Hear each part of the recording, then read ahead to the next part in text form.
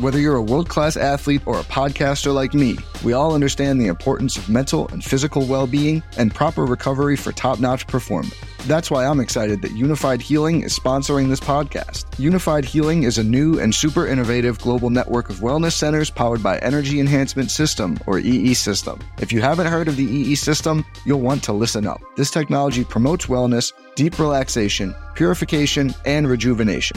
In hundreds of locations across the globe, access to a center is easy and affordable. Interested in experiencing the EE System technology for yourself? Go to unifiedhealing.com/bluewire to learn more and find a center near you. That's unifydhealing.com/bluewire. No material or testimonials on the Unified Healing website are intended to be viewed as medical advice or a substitute for professional medical advice, diagnosis, or treatment. Always seek the advice of your physician or other qualified healthcare provider with any questions you may have regarding a medical condition or treatment and before undertaking a new healthcare regimen, including EE System. What these young bloods have to understand, that this game has always been and will always be about buckets. Just attack the basket. Oh.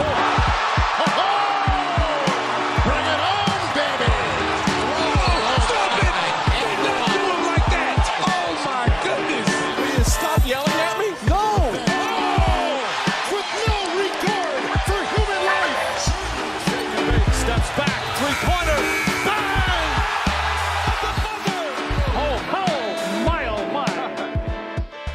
Welcome to Buckets, brought to you by BetMGM, the king of sportsbooks.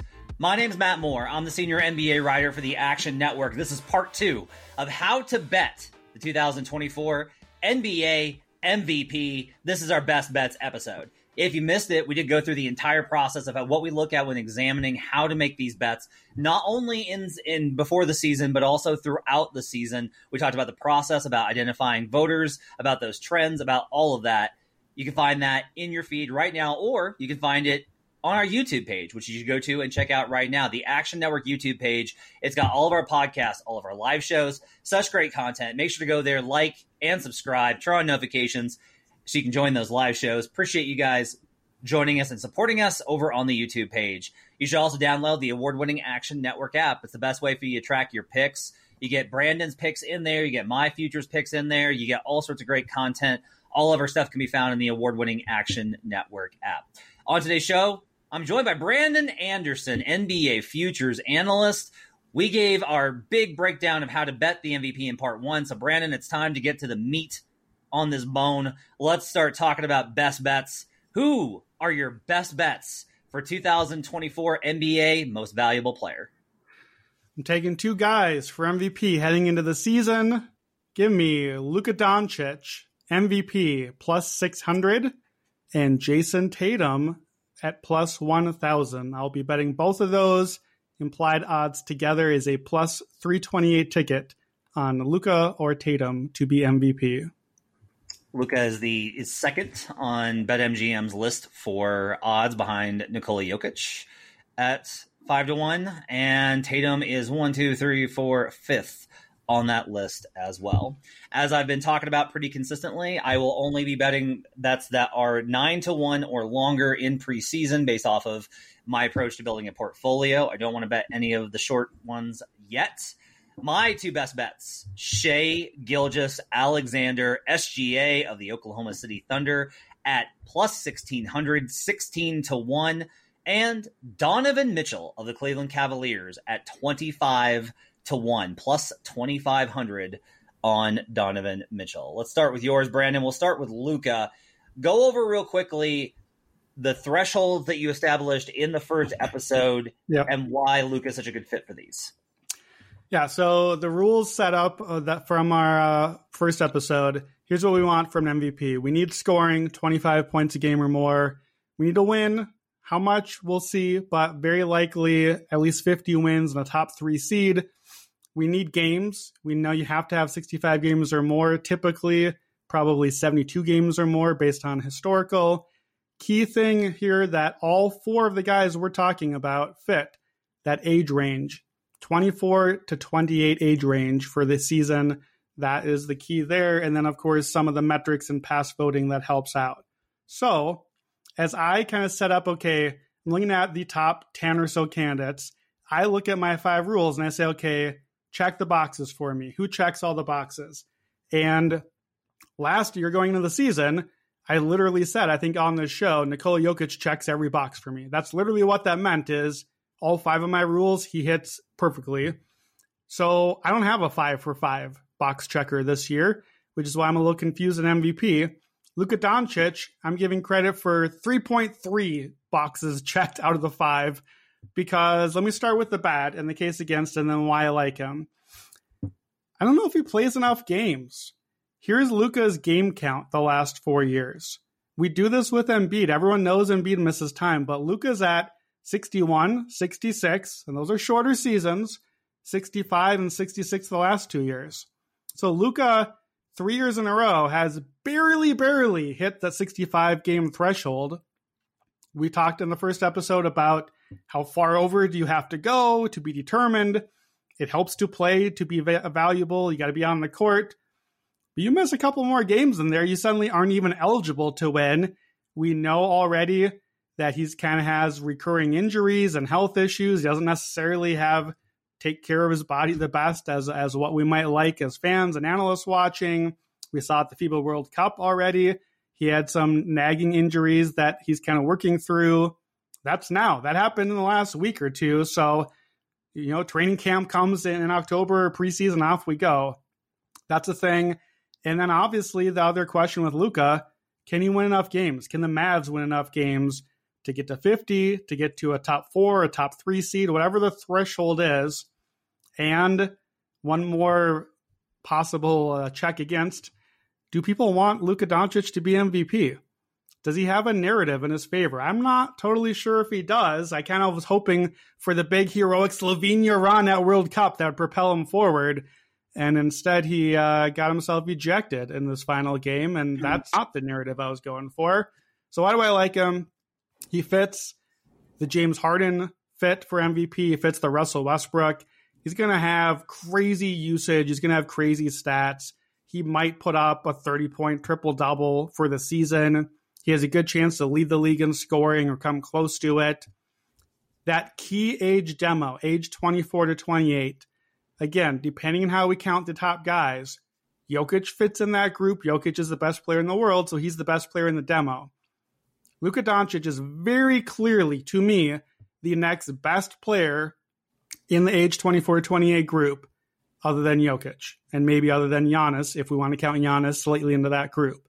He's the best player. And in basketball, I want to pick the best player. He's going to have great BPMs and EPMs and VORPs and all the advanced metrics. He's going to have all the counting numbers. He did not finish top 6 in MVP last year. We talked about how predictive that's been, but he has finished top 6 3 times previously. I did not get a chance to narrow this down, but there can't be a lot of players in history who have finished top 6 that many times and then not won or gotten near the top eventually. He was only 8th last year, though, which again, I do think was a bit of the narrative problem. So Luka doesn't quite check the box for me. I did end up higher on Dallas as a team, and I do think that they're about a 3 or 4 seed for me.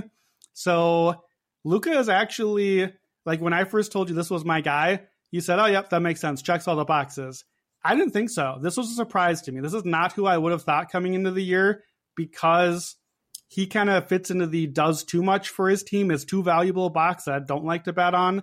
But I think Dallas sets up pretty well this year offensively. I like the guys they added in the offseason that they had.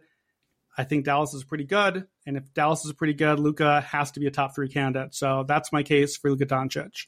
I'm going to propose we add another rule. Okay. Has the candidate ever played alongside Kyrie Irving? Like that's the threat. Like no teammate of Kyrie Irving has ever won MVP in the year that they played together. True story. That's true. So I think the number is really part of the reason that I'm not going to bet Luka now. Yeah. And look, I love betting MVP. I pay more attention to MVP than anything else. This might be a year where the Mavericks get off to a hot start, which propels them into 52 wins. And Luka has similar numbers to what he put up last year, only with a little bit better efficiency. The Mavericks offense is unstoppable. And nobody else really pops to the same degree from a statistical standpoint. And the value evaporates quickly. Like Luka could be plus 125 by the time that the midseason tournament wraps. And at that point, I've lost all of this value on this. I've lost $3 of value on it. But I'm okay with that. Like, I'm willing to risk that. A couple of things I think that are important to contextualize with Luka.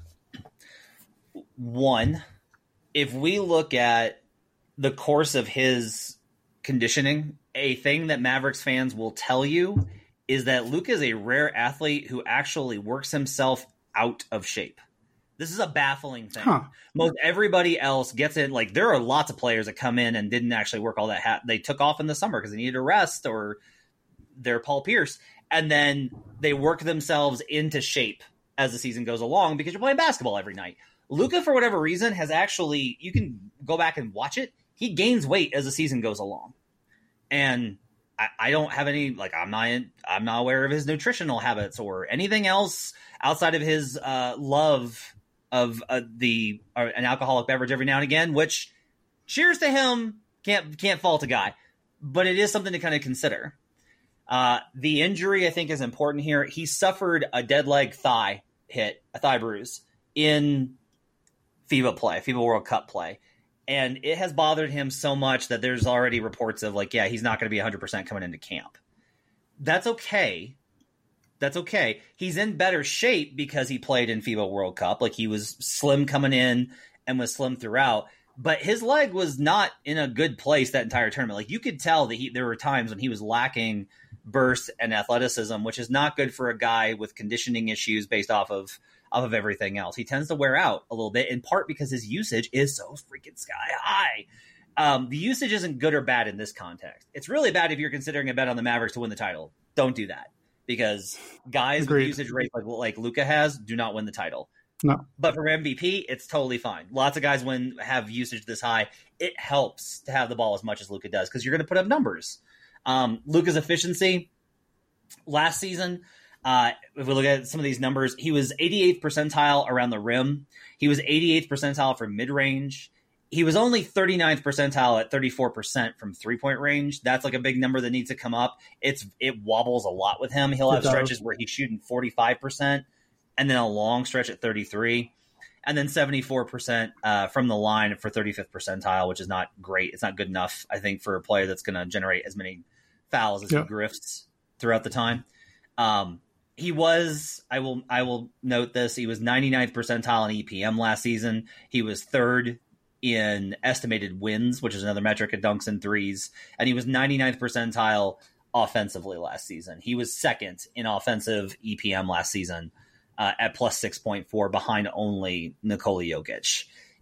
All the numbers are elite for him. So he definitely, he fits here. My only question for you, Brandon, is, do you feel like, I understand that you're like, well, I had to come up with best bets. I get it. You've already admitted that you're like, it was hard coming up with bets this year. Do you feel like there's a good possibility that we get a better number later? Yeah, so I wanted to comment on that. That's a good question, and yes is my answer. As we all know, it's football season, and I'll be watching a lot of football and writing a lot of football and talking about a lot of football and occasionally hopping on buckets and doing some basketball. I will not personally have the luxury of following day in and day out every little second of the MVP and other races. I think there's a very good chance. Put it this way. You mentioned the idea of like, well, what if Dallas starts out really good and Luka's plus 125 at the end of the tournament in, when is that? November, December? December. I don't think that's happening. I think there is a way better chance that you get a better number than plus 600 than there is a risk of you lost the chance and got the plus 100 at the end. And frankly, you and I both love MVP. You would not enjoy finishing a season without having at least a piece of an MVP ticket. Sometimes you just have to not have a ticket. Like if you just miss a number and miss a guy, you can just not play the field that year. That would suck for MVP because it's a lot of fun. I don't see Luka running away with it. To me, the ways that can happen is either number one, Luka takes a leap, and suddenly what does that mean? He's putting up like 38 points a game or kind of historic type numbers. I don't think that's happening because you've got Kyrie on the team. So I don't really know why he would suddenly take that leap. In fact, as I kind of did my own version of your Elite 100, just kind of checking in on guys over the summer, Luka hasn't really improved a lot in the last few years by the numbers because he's really good already. Like he doesn't need to improve a lot. He kind of did the same thing that James Harden did, which is he got really, really good and then just kept being really, really good for a bunch of years after that. Like we maxed out the usage efficiency thing. You can only, like, when you take the type of difficult shots he does and the drives and everything, similar to James Harden, he's not going to shoot 45% on threes. It's not happening. Steph can do it because Steph is Steph. Luka's not going to do it for the whole season because he's taking these like crazy difficult step back threes a lot of the time. So there's only so much you can add here. I don't really know that Luka has another level to get to. Like not game to game, not in the playoffs. Sure, that's another thing. But I don't know if there's another step here. So then, okay, could the Mavs run away with it? Could the Mavs be just like, oh man, this is a top 3 team and Luka's on the team and we know his numbers will be good. So that's the case. Like that's what I have to bet against if I am worried potentially like you about if I wait, I might miss it.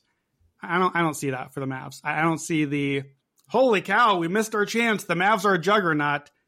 I'm high-ish on them, but I'm not that worried about that. I'm willing to bet on Kyrie and Luka screwing around and not having that be the thing that happens in October and November. So, yes, I do think that there is a good chance you can probably add this slightly better later. We already know how good Luka is. Like, he's already the obvious candidate. He's not going to be a lot better. I will say this. A big part of my case and why I came to Luka here as my top play is, as I kept coming back to MVP, and we talked about this on the age 24 to 28 thing, there is an in-prime NBA player vacuum right now of elite superstars, where if the age thing is right, if Jokic, Giannis, Embiid, the guys who have been the MVP race for years now, if they're aging out, if it's not their time anymore, somebody's got to be next, right? Yeah. Capital N next. And so who is it? Part of it is we don't know. I think you're banking on maybe Shea being next. We'll get to him when we do your case. Maybe it's someone that we don't know yet. I think that is very much, this is the year for it. Last year, there wasn't going to be a next when Embiid and Jokic were doing what they did. There was going to be Jokic and Embiid doing what they did.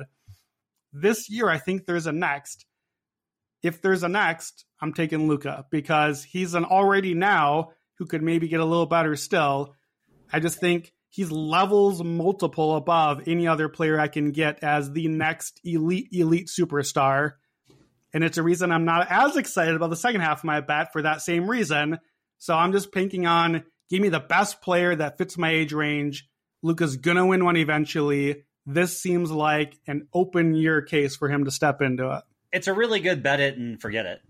Like, I think it's a really good, if you're listening to this and you're like, I don't want to bet the MVP 15 times throughout the year like Matt does. I absolutely think Luka at 6-1, if you can find it in the market, you can find it at 5-1 at BetMGM. You should absolutely bet that because like that's the guy where it's like, there are reasons, and we'll get to them about why Giannis, Jokic, and Embiid are all unlikely to win this season. Why there's strong cases against them.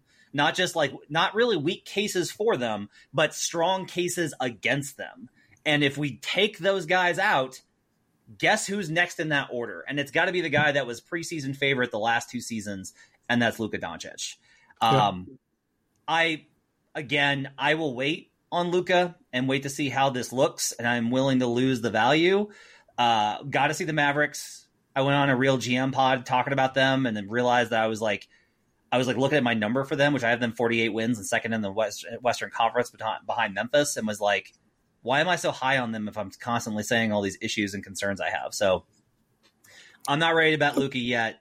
I may have to grab Luka immediately after the season starts. We'll see. Okay, that's what I was going to ask. Like, is he, first of all, 48, 50-ish wins, I think is in the West, I think is in range for getting you into that top seed mix. So that's about where I have them too. I take that more positively than you. Is Luka a name that you will look to potentially add to your portfolio, or is he just out for you? If on Wednesday versus the Spurs, he just looks like God mode, and if the Mavericks are clicking by that first 2-3 games, I will already put a bet in on Luka to start building a position. Okay, so, I have no resistance to him. Can I do Shai? Yeah, let's hear it. So here's the Shai case. We went over all the thresholds and all of the things. Well, Shai fits into so many of the categories that we talked about. He was 24 last season. He's 25. He's within range now of those numbers, which I think is a great start here. We talked about this in the last episode of you needed to have gotten votes before. Guess who was fifth? Like this is people were really surprised. I was like, y'all did not pay attention. Like people already voted for him. I had him fifth in the straw poll that Tim Bontemps did right before the end of the season. And I will caveat this very clearly. It was because Luka fell out because they tanked, right? Like the Mavericks fell apart and Luka was tanking. And so it was like, I can't give it to Luka with how the team underperformed versus the Thunder, who were way better than we expected. And Shai's numbers were so good. Okay, let's put Shai in here. And Shai got that fifth spot. So it's not, I wouldn't necessarily, I'm like, if these numbers were even, if it was 500, even if it was 500 right. Bet MGM 700 for Shai, totally different than where we're at in the market now when I'm getting Shai at 16-1. Like that to me is a crazy number for a guy that finished fifth last season for a team that looks to be making a big jump. Part of what's baked into this number is I'm parlaying essentially Shai continued, not improved, continued statistical performance with like Thunder way over, like Thunder over 48.5 wins, which is an unlikely number, right? It's unlikely, but I would also get a long odds at it to get into this because of where their win total is in the market. And so like last season, I don't think people understand. Shai was 31-5-6 last season. So we're clearly in the range of the 25 threshold for scoring last season. 51% from the field, 34.5% from three, 53% from 2-point range, a 53% EFG, and 91% from the line. If that three-pointer ticks up even a little bit, and I want to point this out, this is part of the analysis too.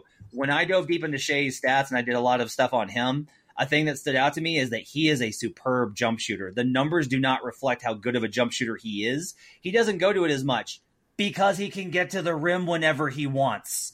Like, honestly, if we really kind of compare him from a 2-point perspective, Shai's jump shooting numbers off the dribble are actually favorable versus Luka's. Luka's volume is just way higher. And so we have like similar levels of scoring. Shai's not as much of a passer, but look at the weapons that he was surrounded by. Those will probably tick up. This bet is not based off of, in any way, shape, or form, based off of the idea that Shai's going to have better numbers than Luka. I don't know that it's possible, given what Luka does every night.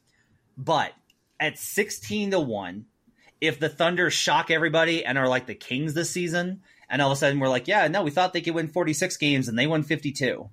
And they're 2 over expectation margin, and they're a top 3 seed, and Shai has done what he's done, not only now, but carrying over from Team Canada and that performance for a guy that they could say like, well, we voted him 5th last year. I love this bet. It was one of the first ones I made when the market came out. At 16-1, I absolutely love Shai Gilgeous-Alexander for MVP. What number did you get when the market first opened? Do you remember? 23-1. Okay. I do see a 20-1 out there to major book still right now as well. So yeah, Shai is when you and I initially were texting or slacking like in June as we're starting to wrap up the season saying, okay, let's turn the page to next year. Both of us locked on a Shai right away. I was like, ooh, Shai, what do you think about Shai? He could be in the mix here. So as I talked about, like the capital next, who's got next in the NBA, I think Shai is in that mix. And the Clippers sure didn't think that when they traded him away. They sure did not think he was at this caliber of player.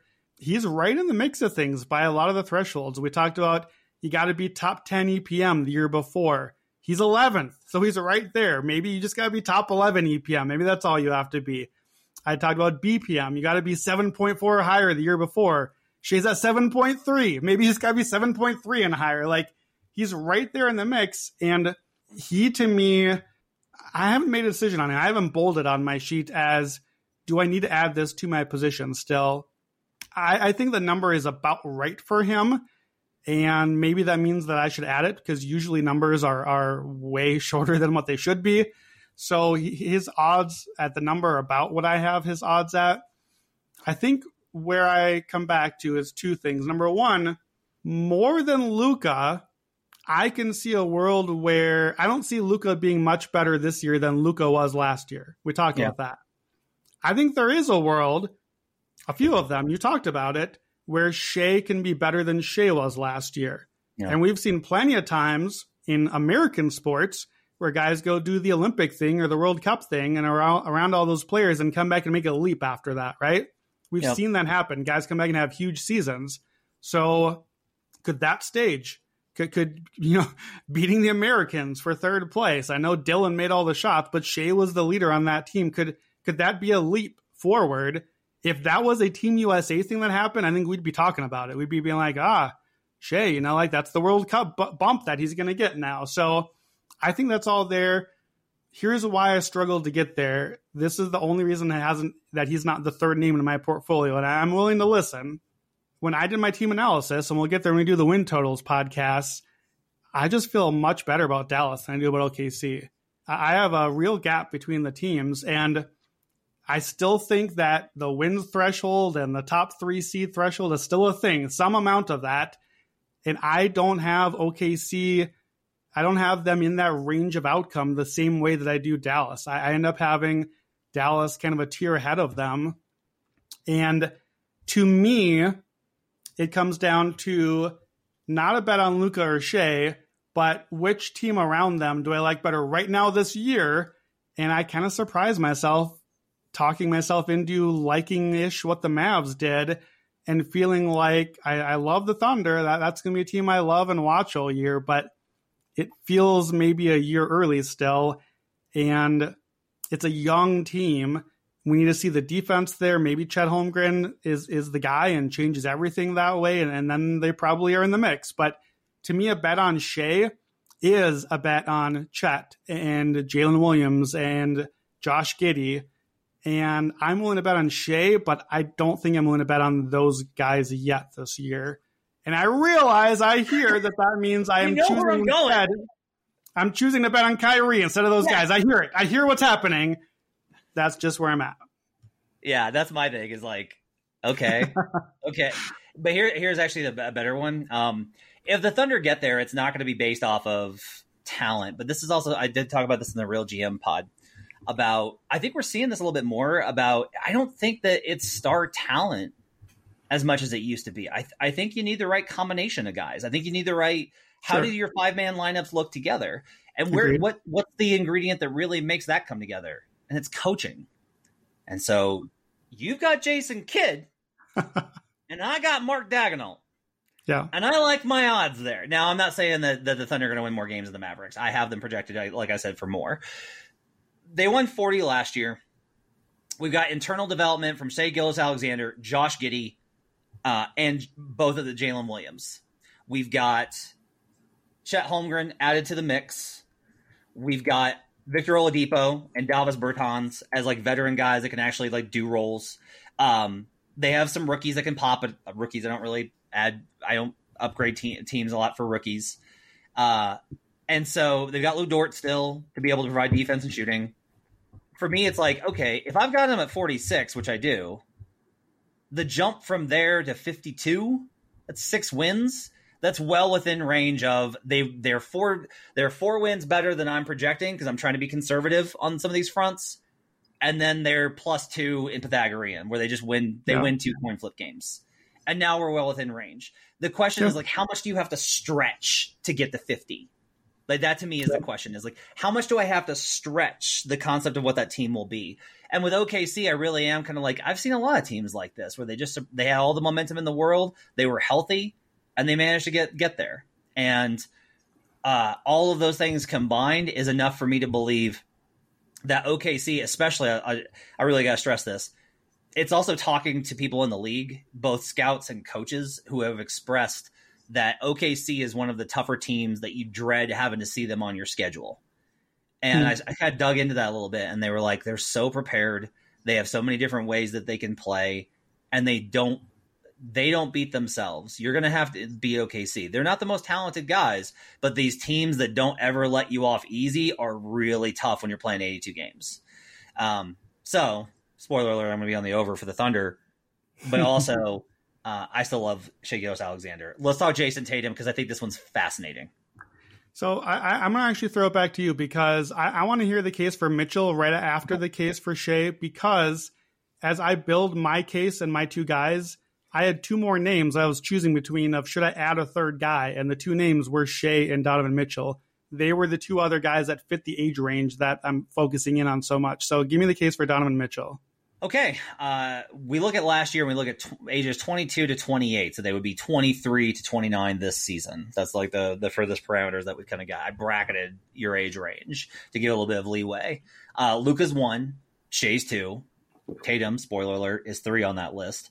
Donovan Mitchell is only 7th on that list. But when we go to estimated wins based on EPM and minutes played, he jumps to number 4. So he grades out really well in that metric. When I looked at Donovan's season, I was like, man, people really do not understand how good Donovan Mitchell is. Like, they really don't understand how good this team was. The Cavs were on pace for 50-plus wins last season. They tailed off a little bit towards the end of the season. They did end the season with 51, so they still crossed the 50. We've already got 50 wins. We know the Cavs can win 50 games, okay? Last season, 28, 4, and 4.4 assists for an offense that was stuck in the mud for a long part of the season and added there. And it is not hard to look at what the Cavaliers did in the offseason and go, oh, they really wanted to improve shooting. They add Niang and they add Max Strus, and they overpaid for both of those guys to a certain degree. But when you're trying to target specific elements, I'm kind of okay with it, especially when you're trying to convince Donovan Mitchell to stay. A big part of the argument against him will be like, well, he's not even going to be there. Okay, I want to be clear. Donovan was really excited when he got to Cleveland.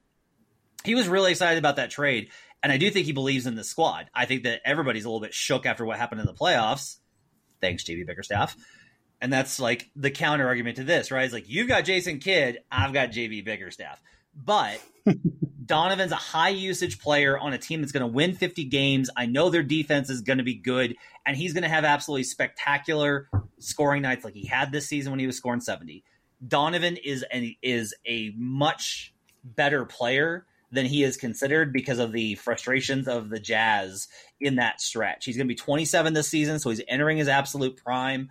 How about 48, 39, 87 splits on high volume? What great efficiency. He is a more gifted passer than he's given credit for. Honestly, he's a pretty good defensive player. So at the number that he's at in particular, I really love Donovan Mitchell at 25-1 to win MVP. Yeah, all of those things you said, I agree with. I think that Donovan Mitchell's season he just had was underrated, and the Cavs season they just had was underrated. I think you're probably have to look this up. I want to know where Donovan Mitchell ranked on your Elite 100 list. So while you're looking for that, the reason I want to know is because I don't think Donovan Mitchell is good enough to win MVP. Oof. I agree about all the things you just said. I agree that he is underrated. I agree he had a great season. I don't think he's good enough to win MVP. There are different levels of the conversation. And like looking at some of the BPMs, EPMs, I had him, or last year he is 19th in EPM. It's a long ways from top 2 where you usually finish in this award. That's a lot of jump to make. Yep. He was 6.3 BPM. That's a full number below the bottom threshold. And we're seeing guys up at like 8, 9, 10. It's a big jump. And it's not linear. Like, you don't just get a little better and score a couple more buckets. Like, that's not how that goes. I think that there's a probably better chance that we just saw Donovan Mitchell's best year in a lot of these metrics, or that is probably the best he can. Like, let me ask this. Okay, first of all, do you have the ranking he has in your Elite 100? He's 15th. Okay. So that's similar. Like, I think that he is a clearly all NBA type player. He's in the list. He's in the conversation for the He's a franchise player. Like, you can figure out, is he a star or a superstar, depending on what the NBA is calling them nowadays. I don't think he's an MVP caliber player. And the numbers don't quite get there for me.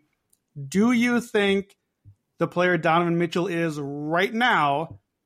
Let's say the Cavs win 68 games this year. I'm very high on the Cavs. I don't think 68, but let's say that they are the clear juggernaut team. The player Donovan Mitchell is right now on that team. Is he the MVP? Can he win it? Yes. Okay. I don't think that he can. I just don't think the numbers are there enough, even because this was a problem. I think if they're the 1 seed in the East and they have a better record than the rest of the league, including the Boston Celtics, and he's going to have the numbers that he will put up in the event that they're, because that means, I think you and I would both agree that there's no way that their offense can be mediocre and for that to happen. So if the offense comes together and they've got a top 10, top 5 offense, that probably means that Donovan's numbers are ticked up a little bit, either in production, efficiency, or like assists, right? So that would be part of the argument there.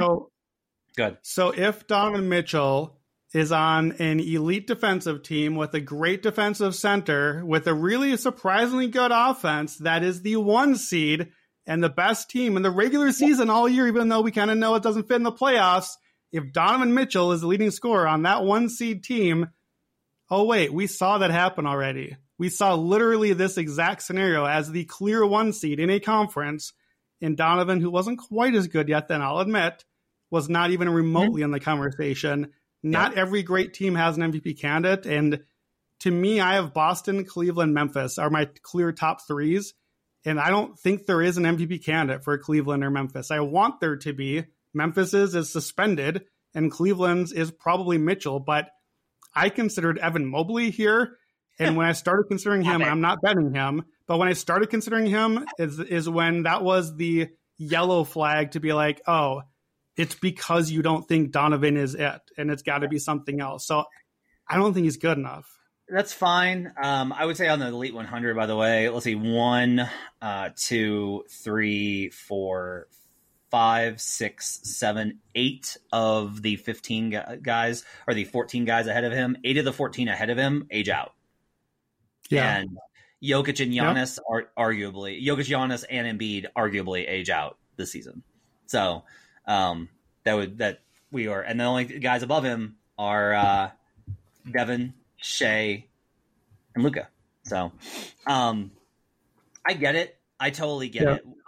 It's weird to me that there's this perception that Donovan's not very good, and it's something that analytic wonks are really very, very strong on, which is odd because I don't find his numbers to be, they're not like, oh, wow, he's not really impactful at all. They're just like, oh, he's not one of the most impactful guys.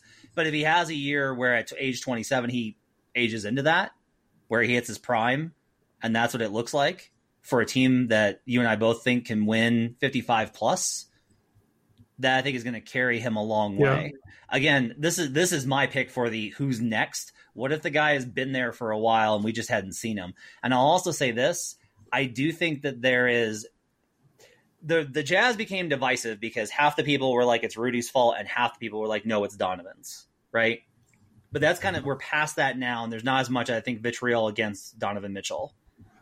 Conversely, there's a lot of people that are sick of Luka Doncic's bullshit, of him complaining constantly and not playing defense. Donovan Mitchell was a better defender last year than Luka Doncic by a wide margin. He gave really good effort defensively last season. So those are all the reasons why at 25-1, I think this has value. Hit me with Tatum.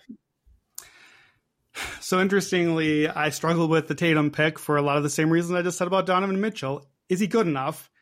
I think that Jason Tatum best fits this year my typical historical profile for MVP as the best player in the best team.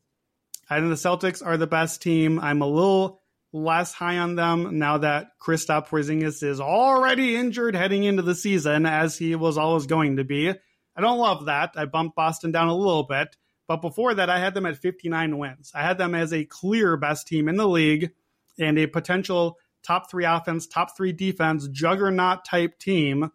And historically, if a team is that good, that's why I just said that with the Cleveland thing, if a team is that good, then their star player is almost certainly at least top 3 in the MVP and in the mix. Talked about my 5 rules.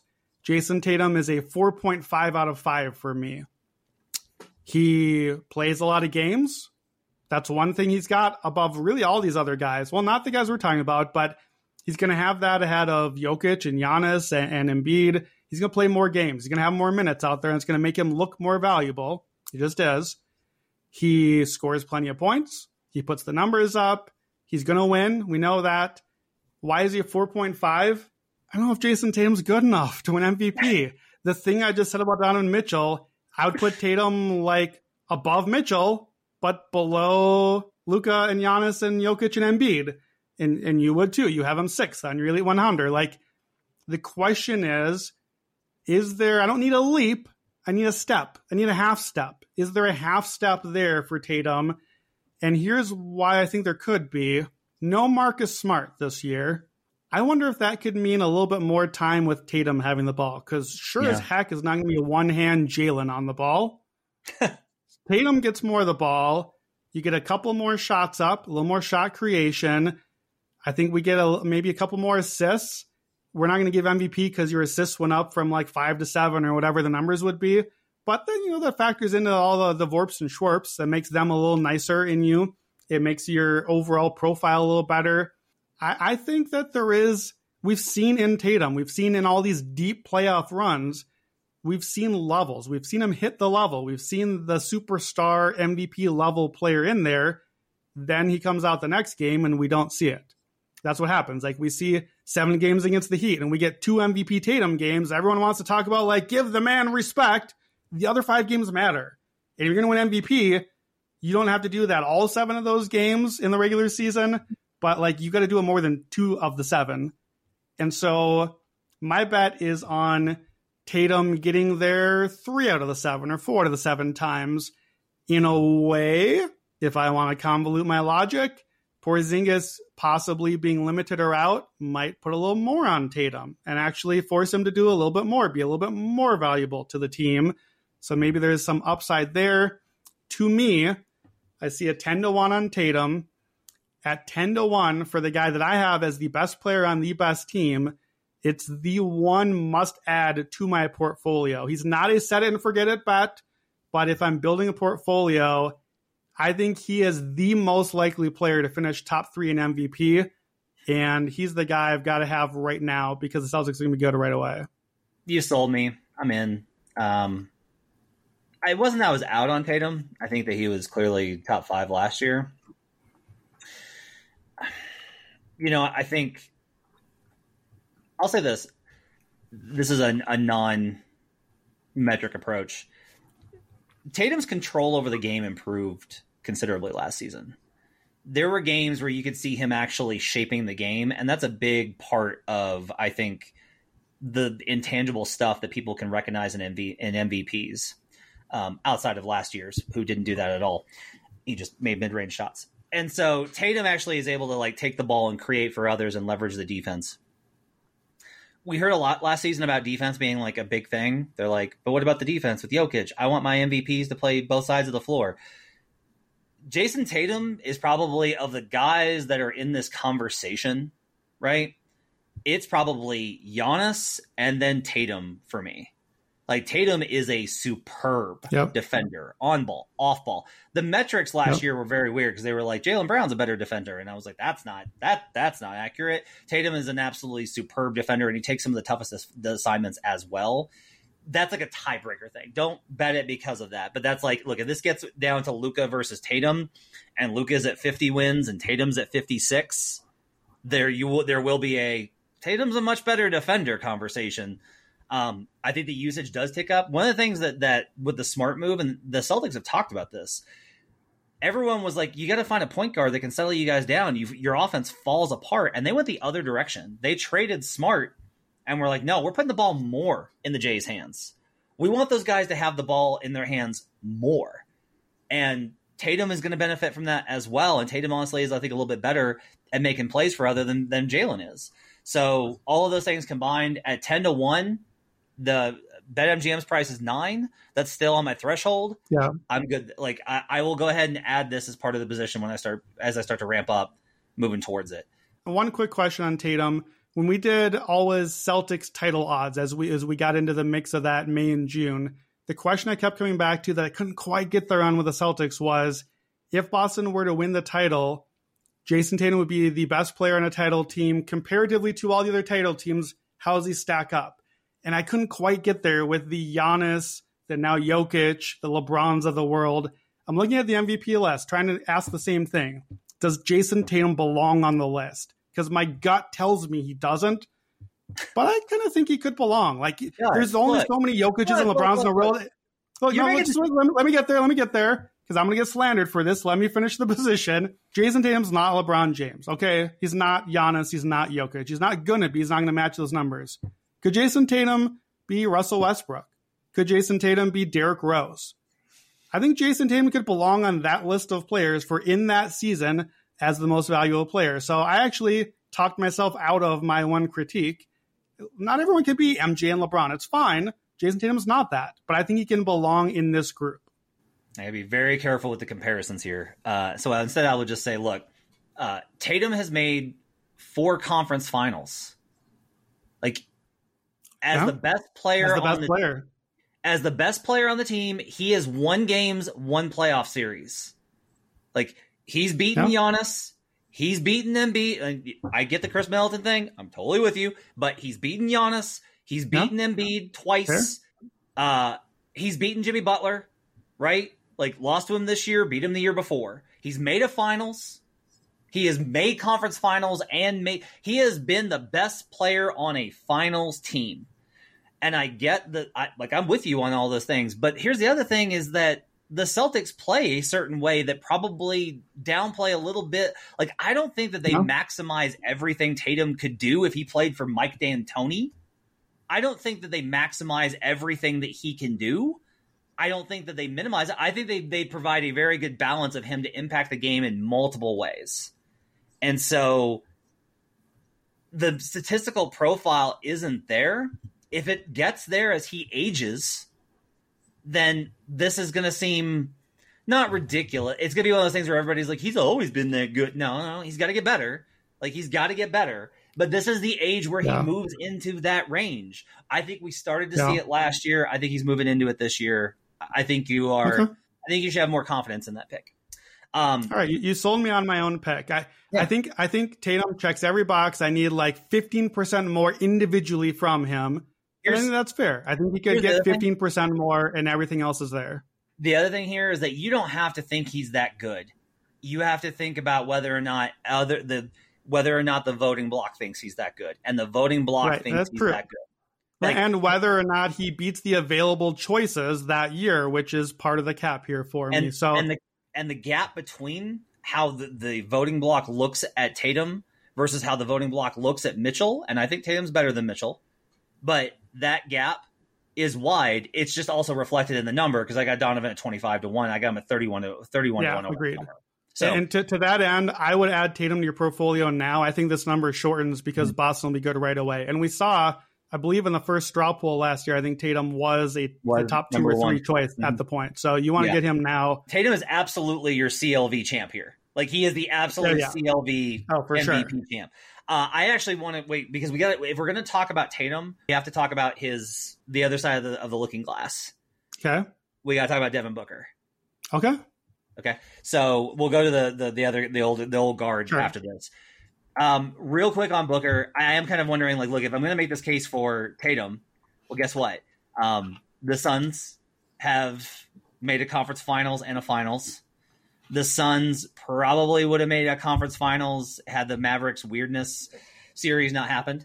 So that would have been 2 conference finals back to back. His team could be extremely good this year.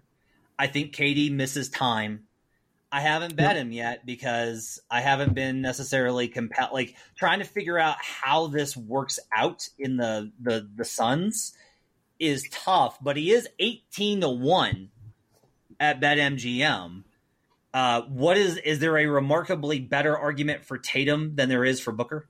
I don't think that the number is right for Booker. The idea of a case is there, and I think that if he were priced where I would have thought he would be, maybe a little bit more out of the spotlight, something like a 35 or 40, then I would have been compelled to like add him on as a possible longer shot. Because I think he is a possible longer shot. Here's why. Number one, he might not be the best player in his own team. Kevin Durant is really good. And we've done this before. Can you really give MVP to not the best player on your own team?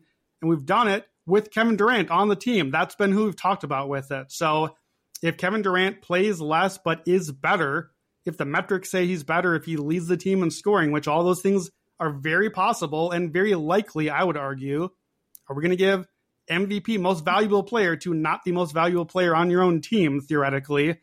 I think that's a conversation. And for some voters, enough of them, it could be a problem. Look, Booker in the playoffs last year, I described him as that he looked into the face of God. He was incredible. If that's the Booker that we're getting on this team, I'm in. This is get the ticket, get in there. This is what you want. I don't know that we're getting that for a whole season because we've never seen that from anyone. You have like Michael Jordan for the whole season. So I don't know if we're getting that. For the whole season, Booker finished 25th in EPM last year. That's a long ways back from getting to where you need to. His career high is 4.2 BPM. That's a long ways back. I think he beats both those numbers this year. I do. I like Booker. I've never felt more positively about Devin Booker than I do right now. I just think that in the way we talked about an MVP, my last rule was MVPs don't surprise us. I think from a basketball fan point of view, like the quote unquote casuals point of view, I don't think Booker would surprise. But from what the numbers have told us right now, I think Booker is too far back. I think he's too much of a surprise. So I could see it. But he, for me, especially at 18-1, when he's priced similarly to these other candidates, he's one where I'm just going to have to lose money on it. I can't invest at the number. He's going to have to prove me wrong and do it for 82 games or close enough to get there. So I see it. He's the right counterpart. I would much rather have my MVP candidate or sleeper candidate in the East, where there's a lot of bad teams. And in the West, the Suns, who I don't think their defense will be very, very good, might not even get to 50 wins. I don't know if they'll stay healthy. I wish Booker were playing point guard, not Bradley Beal. That kind of threw me off a little bit. I wish Booker was the one with the ball in his hands. So we saw the assist jump. We played that prop over and over last year. So I see it. I see the possibility. I see Beal missing some time. I see Durant missing time. I see Booker not. Booker's the guy who's going to be there and be valuable and play. I think that he, similarly to Tatum, gets into the conversation. I could see him getting on a lot of top fives and being in the mix again, but it's just a little too far down for me. So if we look at 2022 and we look at that's the year that the Suns were the number one seed, and we look at the age range of 22 to 28. Okay, so if we're trying to get inside the numbers here, if we were to exclude last year, Book comes out a lot better because that year it was Jokic, Giannis, Tatum, Trae Young, Jared Allen because of the defense. Karl Anthony Towns actually had a phenomenal season, and then Devin. So he starts to hit in that range once we start to apply some of the rules that we've gone through on the pod.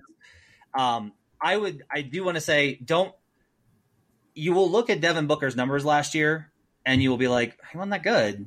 And it's true. Devin had a real year from hell, not only with the injury that he suffered in December that severely set him back, but also he just had one of those years where his shooting wasn't at the caliber of what he's capable of. Like Devin Booker is a better statistical player than he showed in the regular season last year. And the playoffs are kind of definitely proof of that. Like he still averaged 28, 5 and 6, right? Like he's a really great passer and he became a much better defender last year, but he only shot 35% from three. And that's for a guy that's career mark is 35.6 and was shooting 38% in 2022. Now he was at 34% the year prior, but we kind of expected to kind of go up as these guys evolve. Maybe this is like Devin's ceiling on 3-pointers, but if he just gets that efficiency on, high volume usage, but low volume threes, because it's the Suns, up to 37%, those numbers are going to reflect a lot better, especially for a guy that's going to win, I think, a ton of games. KD's presence is this is one of those quote unquote super teams that it's less so of the ones that we've seen in other situations. But with KD's likelihood of missing time due to injury and age, Devin to me seems like there's a good, if KD misses time as he has the last 2 seasons and the Suns still rattle off 55 plus, then Devin Booker's going to be in that conversation for MVP. Agreed. And so the number is going to drop. So I'll probably put a little bit on him. If they get to 55 with Durant missing a chunk of time, then I definitely agree. Then I think I'm wrong on Booker, and you should have him in your position. I'm not there, but I do. The Durant missing time thing is a real thing. Like last 4 seasons, he is averaging 34 games. Now, to be fair, missed a whole season. So if you just look at the last 3 seasons, it's basically like 45. That's still a lot of missed games. That's a lot missing from a team that has absolutely zero depth. And that is probably not going to get like 80 games from Brad Beal either. So it almost, to me, we've talked about a guy being too valuable. There's a little bit of too valuable Booker here for me, especially in conjunction with that I don't think he's all times the playoff Booker that we saw. So if now you got to be the too valuable guy and you're 25th in EPM or something in that range, then you're not a 55-win team anymore to me. So that's the hesitation. They're not a team yet, but we think they will be. Is Damian Lillard or Jimmy Butler anywhere in this conversation for you? If the Heat are the Heat we expect them to be, they're out of the age range, but could Dame or Jimmy get into the mix at all? Are they even worth a conversation? The EPM is where we run into a real problem here, right? Because if I'm going to ascribe as much as I am to it, then the guys that last season finished 3rd and 4th have to be in consideration. Yeah. And they were 3rd and 4th last year. I think you have to expect a drop in usage as they split some. I do think that their names are big enough to where there will be a cost there. If Dame puts up numbers like he did last season in Portland and Jimmy were to get hurt similar to Booker with KD and they still win 55 games plus, then yes. I can't get the Heat there, but that's like a lot of this is like they got to win the games, and we got to keep in mind what they looked like last year. I can't throw out that data point of where they finished. Well, they made the finals. Yeah, though this is a regular season award, and this was the 8th seed or 7th seed. So I am at the age instantly makes me not want to bet it. Yeah, they are guys I think that will still be able to get good numbers on. And that their numbers will not evaporate. We'll still have long numbers on them, I think, till midseason. See, that's interesting. I don't know that I agree with that. I see right now a Dame ticket at 25-1 and a Butler at 75-1. If that team formulates and is good right away, I think people will quickly, that's going to be a conversation.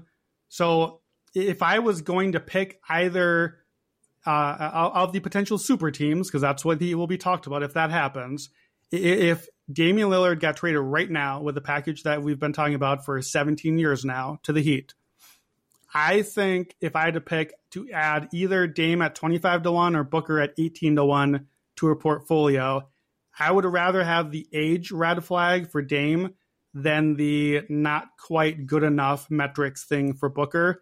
And at the better price, I would take Dame. It sounds like you would pick Butler of the two. Or sorry, not Butler, Booker. Is Booker who you would choose between him and Dame? Yeah, that's who I would choose. And again, I'm not married to these positions, but if we're betting on percentages, I like the value on Booker, I think, a little bit more than I like it on Dame, even with this. In part, there's a reason that we have the thresholds, right? Like the age thresholds have been consistent. We haven't seen guys over 30 win. And so to me, it's like, you're going to have to show me that the guy's leading and is clearly the MVP or is leading in the straw poll in order for me to start buying in. Buckets is presented by BetMGM. Use bonus code ACTION when signing up to get up to $1,500 paid back in bonus bets if your first bet loses. For new users in Arizona, Colorado, Illinois, Indiana, Iowa, Louisiana, Maryland, Massachusetts, Michigan, New Jersey, Ohio, Pennsylvania, Tennessee, Virginia, West Virginia, and Wyoming. Terms and conditions apply. Must be 21 or older. Gambling problem? Call 1-800-GAMBLER.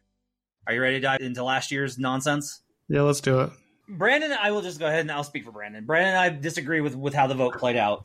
We managed to bet it fine because we talked about in buckets. Opportunities to get it on Embiid when Jokic went up and vice versa. And so I just leveraged against each other and I came out okay. It was like an okay year for me. MVP is usually a good year for me. It was an okay year for me because of how much I had on Jokic. I cannot stress enough how much of an outlier it was. I have never seen a directed campaign against a player as much as last year was directed against Jokic. It's tough for me to talk about this because like I'm in Denver and I cover the Nuggets as the local team. And so there's this idea of like there being this huge inherent bias. I have criticisms of Joel Embiid's game. If he did not play like that, I would be like, oh no, he's awesome. If he could handle a double team, I would feel differently about how he plays. If he wasn't relying on mid-range jumpers out of pick and pop from the player that literally led the league in his system, was a former MVP, then I would feel differently.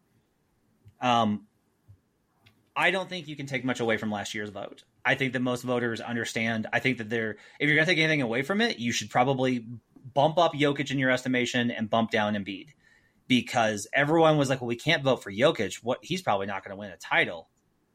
Whoops.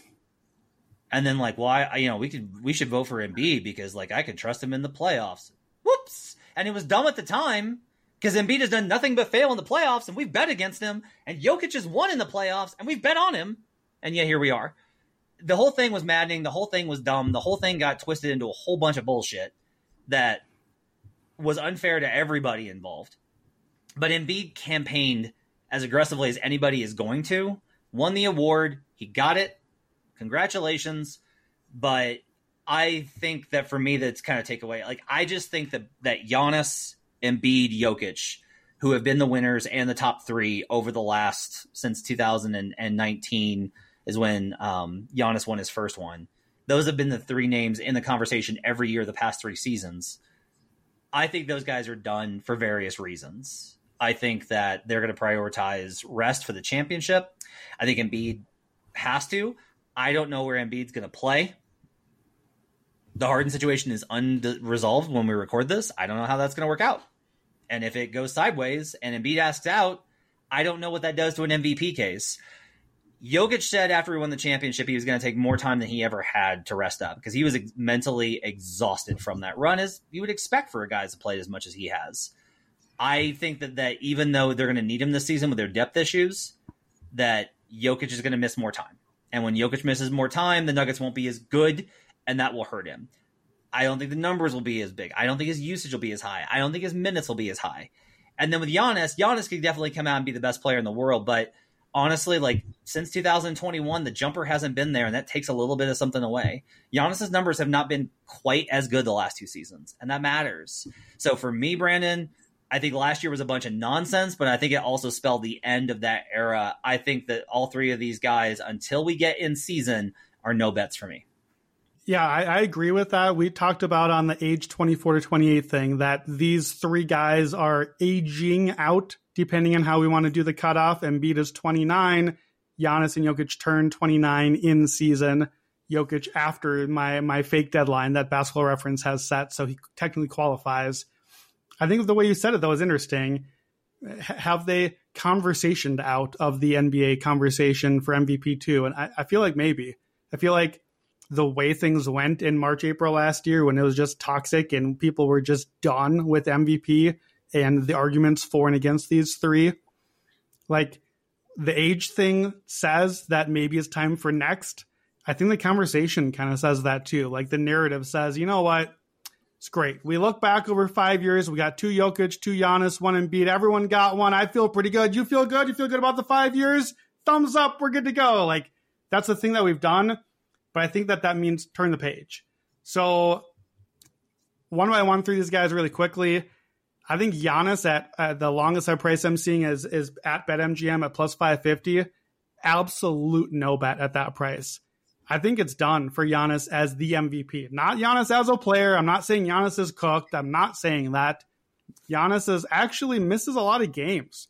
He would have not qualified for 65 game. He's played 165 games 3 of the last 4 years. Now, we missed part of the season, a couple of those, but he barely gets to that threshold or misses it. He turns 29. We know that Coach Bud, who's not there anymore, won a lot of games and had a great formula with the team and had a great defense. We don't know what that looks like with the new team, and it's hard to imagine it being much better, so it could go in the wrong direction. We know that Giannis is hurt right now. He missed the World Cup that he would have wanted to play at with his brothers because he has a lingering knee injury into the season. That's not great. And then the thing, too, we had the stat near the end of our 17-hour first episode of this. he would be the only player other than Michael Jordan to go 3 years between winning MVP and winning again. And remember, Michael Jordan wasn't in the league for part of that. I think it's done for Giannis with MVP. I would not bet him at 550. I think it's a ludicrously too short number given the profile. Jokic, he's the one name of the three that I am probably going to feel compelled to add to my profile at some point, but he's a clear no bet right now for the specific reason of what you said, including the fact that he is a notoriously slow starter for his career. That's what the numbers scream to us. October and November are by far the worst month statistically of Jokic's career. They're the only 2 months he's got below 20 points per game. He eases into the year and plays himself into shape after all the horses and racing and everything from the summer. The dude won a championship. I hope he went out and partied and had a good time this summer. I hope he comes out of shape and plays his way into it. He now knows, as this team does, May and June. That's what we're getting ready for. We're going to be there in the end. Let's just get there and get to that spot. So on the flip side, I could see us coming back 4 months from now and being like, what are we doing? Nikola Jokic is the best player in the world. We knew that. We already knew that. We all agreed that he is the best player. Matt, you live right there. You watch him. You go to the Denver games. Brandon, you were angry all last year that Jokic didn't win MVP. You idiots. He's the best player. You compared him to LeBron and Jordan in the finals run that he had. You fools, just give him the award. The narrative is there. We want him to win another one because he probably should have got it last year. Some of the voters. I could see that. I don't think it's happening, and I will keep an eye on it, but I will have to buy later because I think there's almost no chance that as the favorite at plus 400 range, I absolutely am getting a better price on that later if I wait. Do you agree, at least on that part, that I can wait and add Jokic later if I need to? Yes, absolutely. 100%. Yeah. You can buy low on him after the first month of the season. He'll dip at some point in the season. Knock on wood, but Jokic has been incredibly durable. He missed games last season because they sat him out and they rested him. They may not have that luxury this season, but that increases the odds of an injury after how much basketball he's played. I gotta really stress how little his motivation is this season. It just isn't there. And you could say, well, he didn't care about winning in 2021 or 22. He needed to play the level he did in order for them to get where they were going. He doesn't need to anymore. If they coast to a 4 seed, he's fine. The Nuggets are not worried about going to Phoenix for Game 7. They're not worried about going to Golden State for Game 7. They won the championship. They're pretty confident in their ability to win. And so I still think he can put up monster numbers and he'll still be – and you kind of mentioned this. He might be the best player in the world. Guess what? In 2014, LeBron James was still the best player in the world. Kevin Durant won MVP. 2015 and 16, I think you got to say it was Steph just because how he played. But 2015, LeBron was still the best player in the world. Steph won MVP. Over and over and over again, you could have made so many cases. The best player in the world does not win MVP. Last year, quite honestly, if you were just squirt gun to your head, who's the best player in the world? Most people, I think, even the voters would probably say Giannis. Didn't win MVP. Finished third. So I don't think you have to worry about the best player in the world conversation. It's fair, though. Again, I could see us a few months from now being we tried so hard to figure out who else was going to be in the conversation. We knew it wasn't Giannis. We knew it wasn't Embiid. We tried Shea and we tried Luka and we tried Booker and all the other guys. Why don't we just pick the guy who's in his prime and is awesome right now? I can see that conversation happening. I hear you. The counter to that is the Nuggets are coasting along at 3 games over 500 and are just completely under the radar. Yeah. And Jokic is well on pace to miss more than 17 games. And you're you got time. The unequivocal answer to all this is you got time. It's okay. There's another spot for that Jokic. And I was going to shrug at the Jokic missing more than 17 games, but if I had to think of any player in the world who would literally sit out the last week of the season to dip under 65 to escape the conversation, this is probably the guy. Yes. The NBA would really frown on that, so probably not, but I wouldn't put it past him. Yeah. I think he'll target 64. Yeah, maybe that's just like the plan all along. So, oops, it didn't line up quite right. No, for it him. didn't make it. Oh, that's too bad. Okay, let me make a heel turn for 1 minute here. So I made the case, what happens 4 months from now? Why don't we just bet Nikola Jokic again? Here's my heel turn. Joel Embiid finished top 2 in EPM both of the last 2 seasons. We know how indicative that is. He is awesome. Joel Embiid won MVP last year. Out of the last 15 years, 10 out of the 15 MVPs went to a guy who won MVP and then won it again the next year. We just saw it happen with Jokic twice in a row. That happened right after Giannis won twice in a row. We've seen Steph win twice in a row. LeBron twice in a row, 2 times. Never 3, no 3s, but twice in a row happens a lot. We have the reigning MVP, who is a clear top 2 best player right now in the world by all the metrics that we have. Anyone you choose will tell you it's one of him and Jokic, and he's the reigning MVP, and history says reigning MVPs win, and he's not the favorite, and he's not even close. He's about double the price. I see a plus 850 out there. Could we wake up 4 months from now and say, what are we doing? We had the reigning MVP as like 4th or 5th down the odds board. He was one of the best players in the world by every metric. Why did we make this so hard? This was such an obvious thing. I think if we went back and we looked at the way that players go out in the playoffs before they're eligible, I haven't done the research on this, but I would say that anecdotally, I think we can find a pretty clear pattern. Jokic has not defined this season by the 2020 bubble run where they made the Western Conference Finals, coming back from down 3-1 twice versus a very good Utah team and a very good Clippers team. Like, Jokic was the best player in a series with Kawhi Leonard and Paul George, and everyone just forgot it. You know why? Because they got swept by the Warriors. Sorry, gentlemen swept by the Warriors, right? They go out weak versus the Warriors. And so that's what they remember is, well, can Jokic do it in the playoffs? Even though he just won a playoff series the year before without Jamal Murray and MPJ.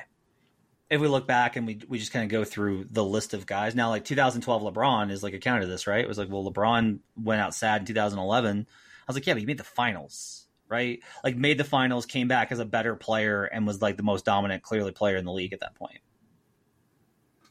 The fact that Embiid didn't just go out, but went out so pathetically. Like, Sixers fans were like, come on, man. I've defended. Like, I went on all these pages and called people morons and idiots and all of these and said that they don't know anything and said they should be fired for you. Why did you have to do this? Like, they turned into the saddest people on the planet.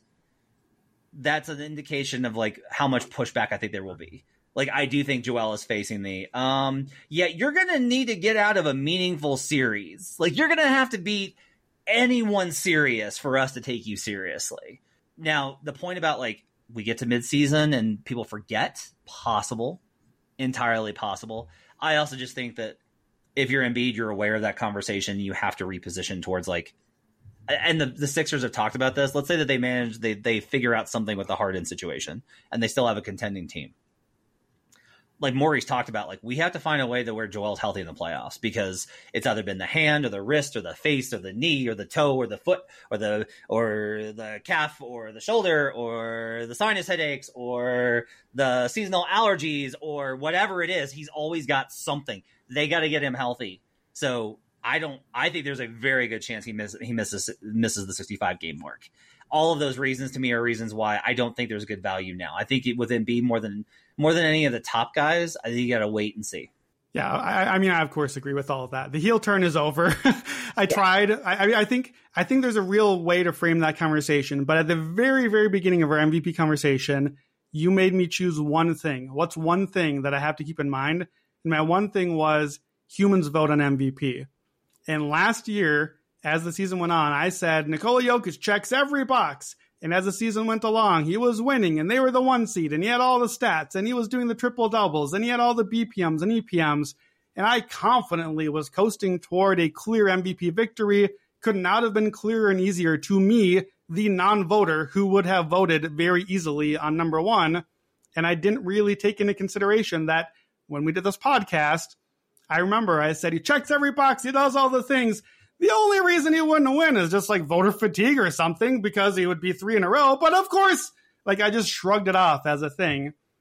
Narrative matters. Narrative is what made him not win in the end last year. And Embiid has a massive narrative problem, because I cannot see people, the voter block, especially the way that people admitted being embarrassed, the way that things shook out last year.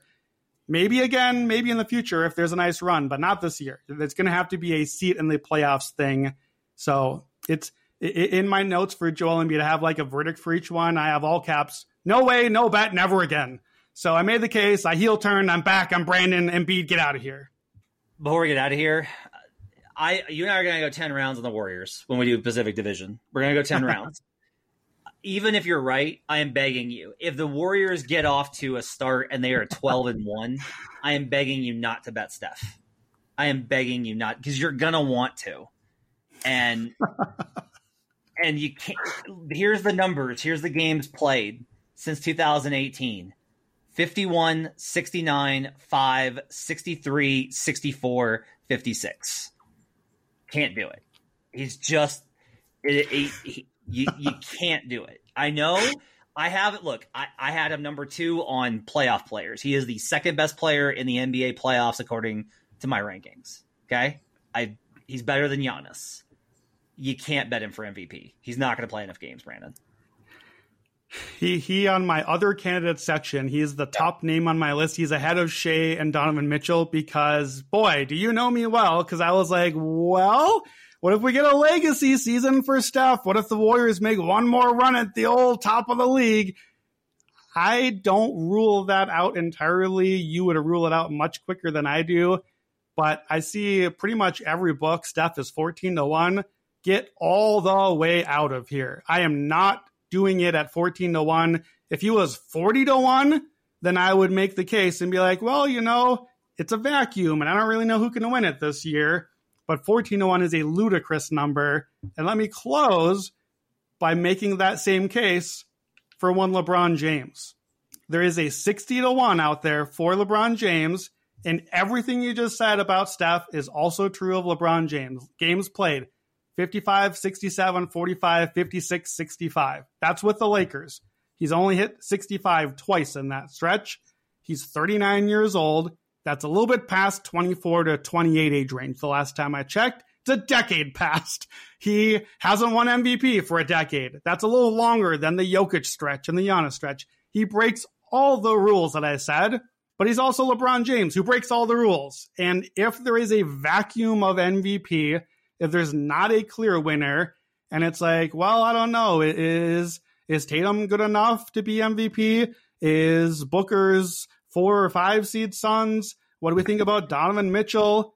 Hey, you know, the Lakers, who added a lot of good regular season guys and are like the 3 seed and are in the mix out there, how about a legacy award for LeBron? Shouldn't LeBron have one more MVP? Think of all those years LeBron should have won MVP. How about one more?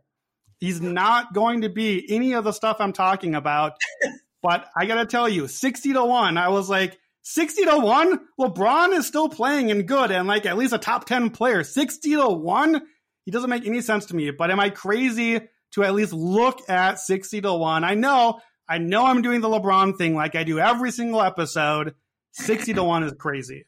Yeah, you're just reverse jinxing this because you don't want to see it happen. Look, it would be. Here's the thing. It would be an insult to not only the other candidates that are going to be more deserving because of their production. It would be insulting to LeBron. It would be like a lifetime achievement award. It would be like, we love you so much. Here you go. You weren't really the best, but here you go. They wouldn't do that. Like I think there's a higher respect for LeBron amongst the voters. I don't think he'll play enough games. What I do think is interesting there is it's an important note. There are still a lot of people, myself included, that feel that the best player on the Los Angeles Lakers is LeBron James. So when you're thinking about Anthony Davis, you need to consider whether or not you can make a clear case that he is the best player on the team. And you can do that with a lot of the guys that we've mentioned. You can't do it with Anthony Davis. And that's the reason why I would not bet on Anthony Davis. All right, let's go wrap it up for MVP episode. Thanks for listening to it. We appreciate you guys. We really care about this stuff. Hopefully we've given you some good bets or given you some ways to think about this stuff to decide how you want to bet. Make sure to hit us up on Twitter to let us know what you think about it. You can catch Brandon at Wheaton Brandell. I'm at HP Basketball. We'll be back with more episodes throughout the offseason, get you set as we get closer to training camp days. We'll cover more of the awards next week. We'll do most improved player. We'll hit on some of the other things that we're getting set for, how to bet in our series. We appreciate you guys joining us. My thanks to David Payne, our producer, and our awesome video producers that put stuff on YouTube. Check out the Action Network YouTube page and the Action Network app. We'll see you guys again next time. Till then, let's get buckets.